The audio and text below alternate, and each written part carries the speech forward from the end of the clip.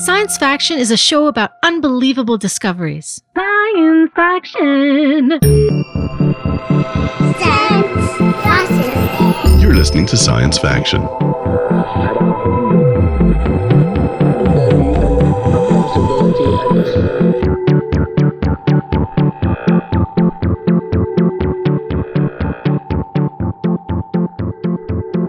Today on Science Faction, we're bringing you a story about fish that can walk.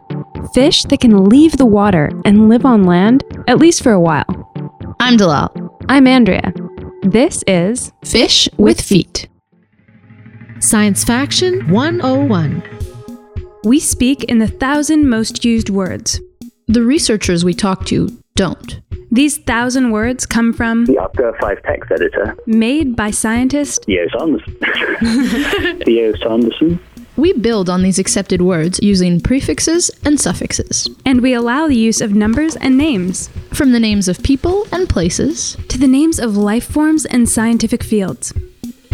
We see these few little exceptions as key to bringing you stories factually and informatively. And now for the show.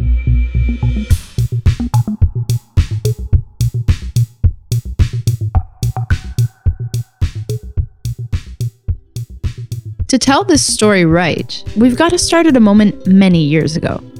A time so long ago, there were no four-legged animals living on land. No mice, no dogs, no monkeys, no humans, who are, in a sense, a four-legged animal. But in the water, which at that time covered even more of the earth than it does today, there were fish. Lots of fish. We don't often think of these legless, cold-blooded animals as our relatives, but most scientists agree that prehistoric fish are what gave rise to the first four-legged animals. It's the little flippers of fish that helped them raise themselves out of the water and that slowly transformed into legs and arms for getting around on land. Somewhere between 375 to 360 million years ago, the fish, Ichthyostega, thought to be one of the first four-legged animals, walked out of water onto land. Why, you might be wondering, would a fish leave underwater to live on land? Why leave their safe and sound home for the complete unknown? Well, it turns out the water wasn't so safe and sound for all fish. If you think about way back in the day, when there were just vertebrates, just fish swimming around in the ocean, and they were competing with each other. Some were eating each other. It was a bit of a scary place. There were really big predators eating little fishes. And so if there was some way that you could get out of the water onto land, A, to get away from the big mean fish that are trying to eat you, and B, to eat all those delicious insects that no one else was eating, you would have a huge advantage. That is the lively voice of our in-house specialist on today's show. I am Emily Standen, and I'm a new professor at Ottawa U. In Ottawa, Canada. Dr. Standen, Emily, has been fixated on fish since she was a kid. Emily studies how and why fish move. Well, I am an evolutionary biomechanist, and what that means is I look at how animals move, and so I really wanted to know, how did those first fish, way back in the day, actually use their fins to crawl out and explore land? And it made me start to think, well, how would you take a fin and use it in a totally new context? Like, for instance, on land. This question is at the heart of today's show.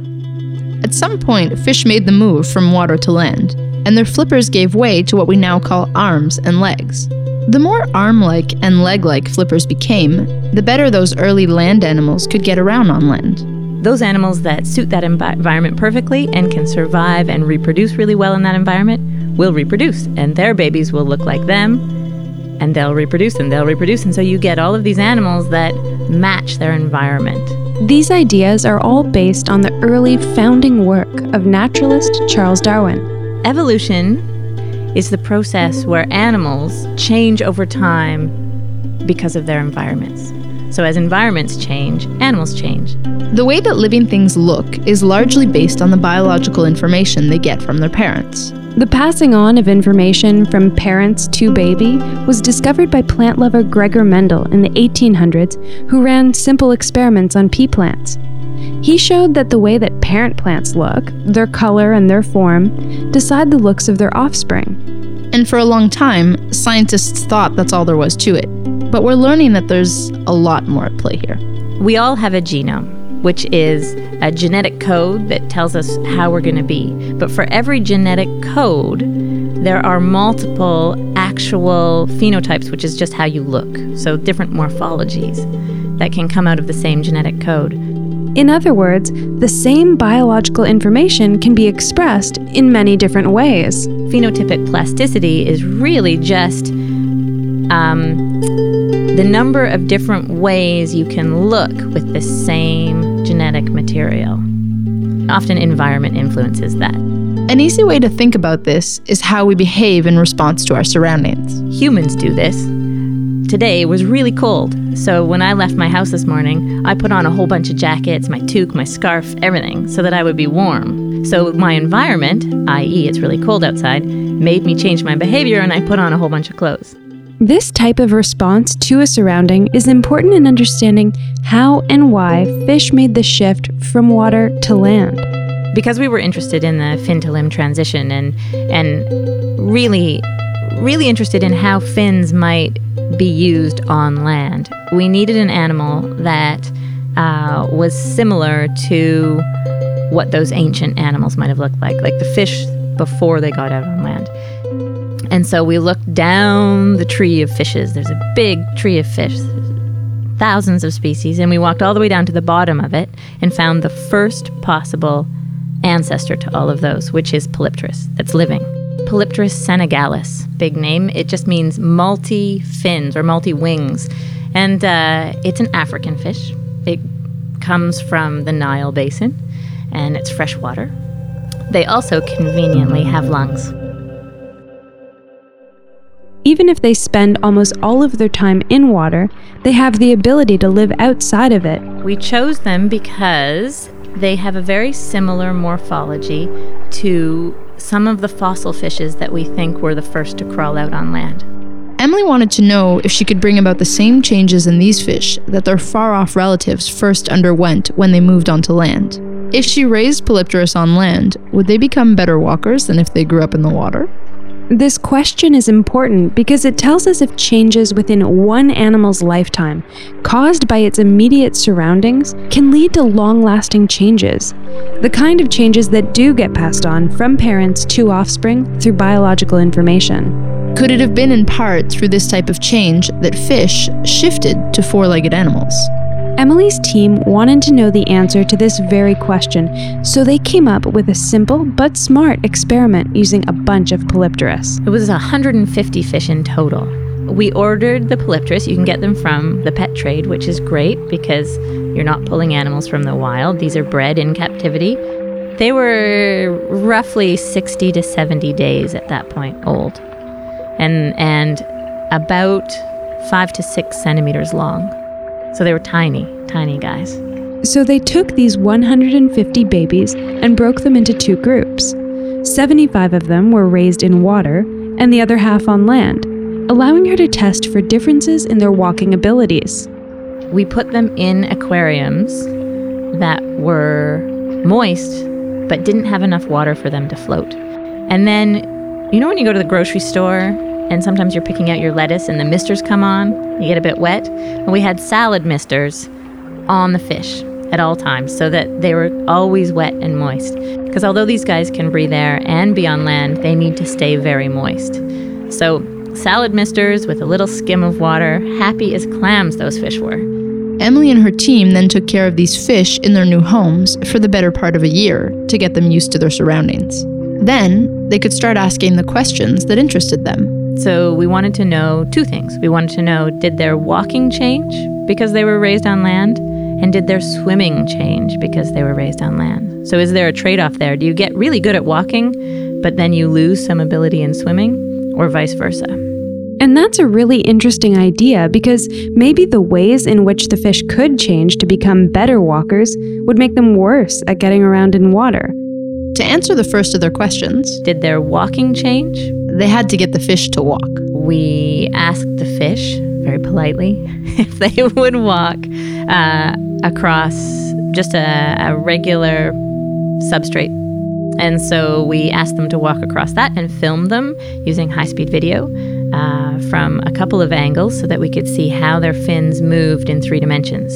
We measured things like how high did they lift their heads and how fast did they move their fins and when did they plant their fins and how did they support themselves as they used that fin to step. And then we also filmed them swimming. They watched and walked these fish for months. And the whole time you don't know. You don't know whether there's differences until you get to do the comparison and do the math. We might not be able to just look at the fish and know that these differences are there, but they would greatly change their ability to walk or move through water. That was part 1 of the study. And then the second thing we looked at was their anatomy. So the fish were put into a micro CT scanner, and we visualized the bones that support the pectoral fin. The pectoral fin is the fin at the front. So we wanted to see all the bones that support that fin. The researchers expected to see differences in the bodies of land and water fish because of how different their surroundings were. When you think about 2 different habitats, water and land, the major difference is gravity. If you're raised on land and you spend all of your time walking around fighting gravity, does that change how your bones develop and grow? And when we tested them, they actually showed great differences. So the fish that were raised on land, they walked more effectively. What this actually means is that they could see a number of differences in the way land and water fish walked. The land fish planted their fins closer to their bodies, which allowed them to lift their heads higher off the ground. And then as they stepped over their fin, it slipped less. And in terms of their bodies, fish don't have necks. They don't really need them. So in water, when you're feeding, it's really easy. You can approach your food from any angle, and it's great. You just move your body behind you, no big deal. But once on land, and you're stuck on that 2-dimensional plate, you need to be able to move your neck to get at your food. You need to be able to bend a bit.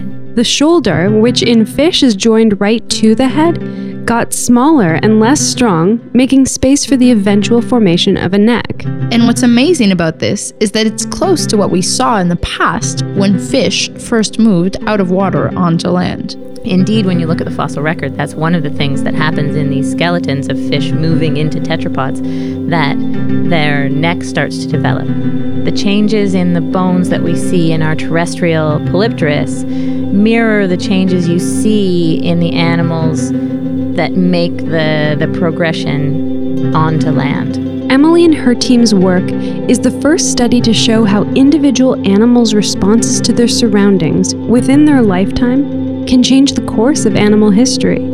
The passing on of parent to offspring biological information is not the only means that might have led life from water onto land. This is the first study that shows that plasticity might give us some insight into macroevolutionary changes. The big question that's left is whether this sort of within-lifetime response to surroundings will be, or was, passed on to kids. Will the offspring of the new landfish also be better walkers? Not if the offspring weren't on land as well.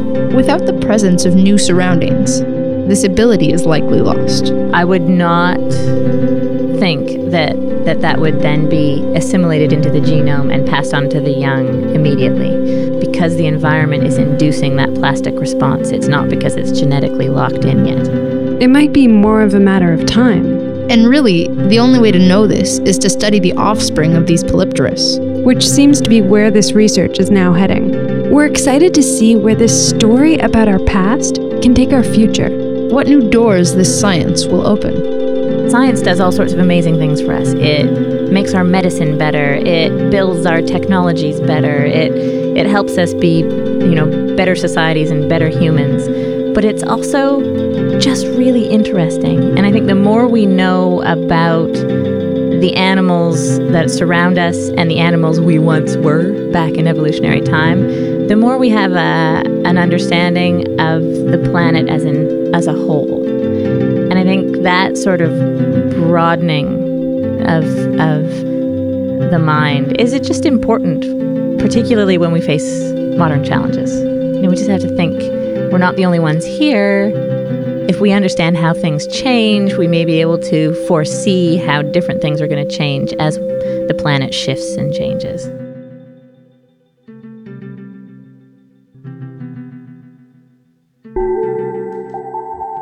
Hi, I'm producer Nick Schofield. Thanks for listening to episode 5 of Science Faction, Fish with Feet. We're done for now, but we do want to hear from you. Get in touch with us on Twitter at SciFact Radio. And search for us on Facebook. Science Faction is Dalal Hanna and Andrea Reed, with sounds and music made by Nick Schofield, and is supported by Jeunes Volontaires. Visit us online at sciencefaction.ca. Okay, bye. Bye-bye. Bye. Bye, thanks again.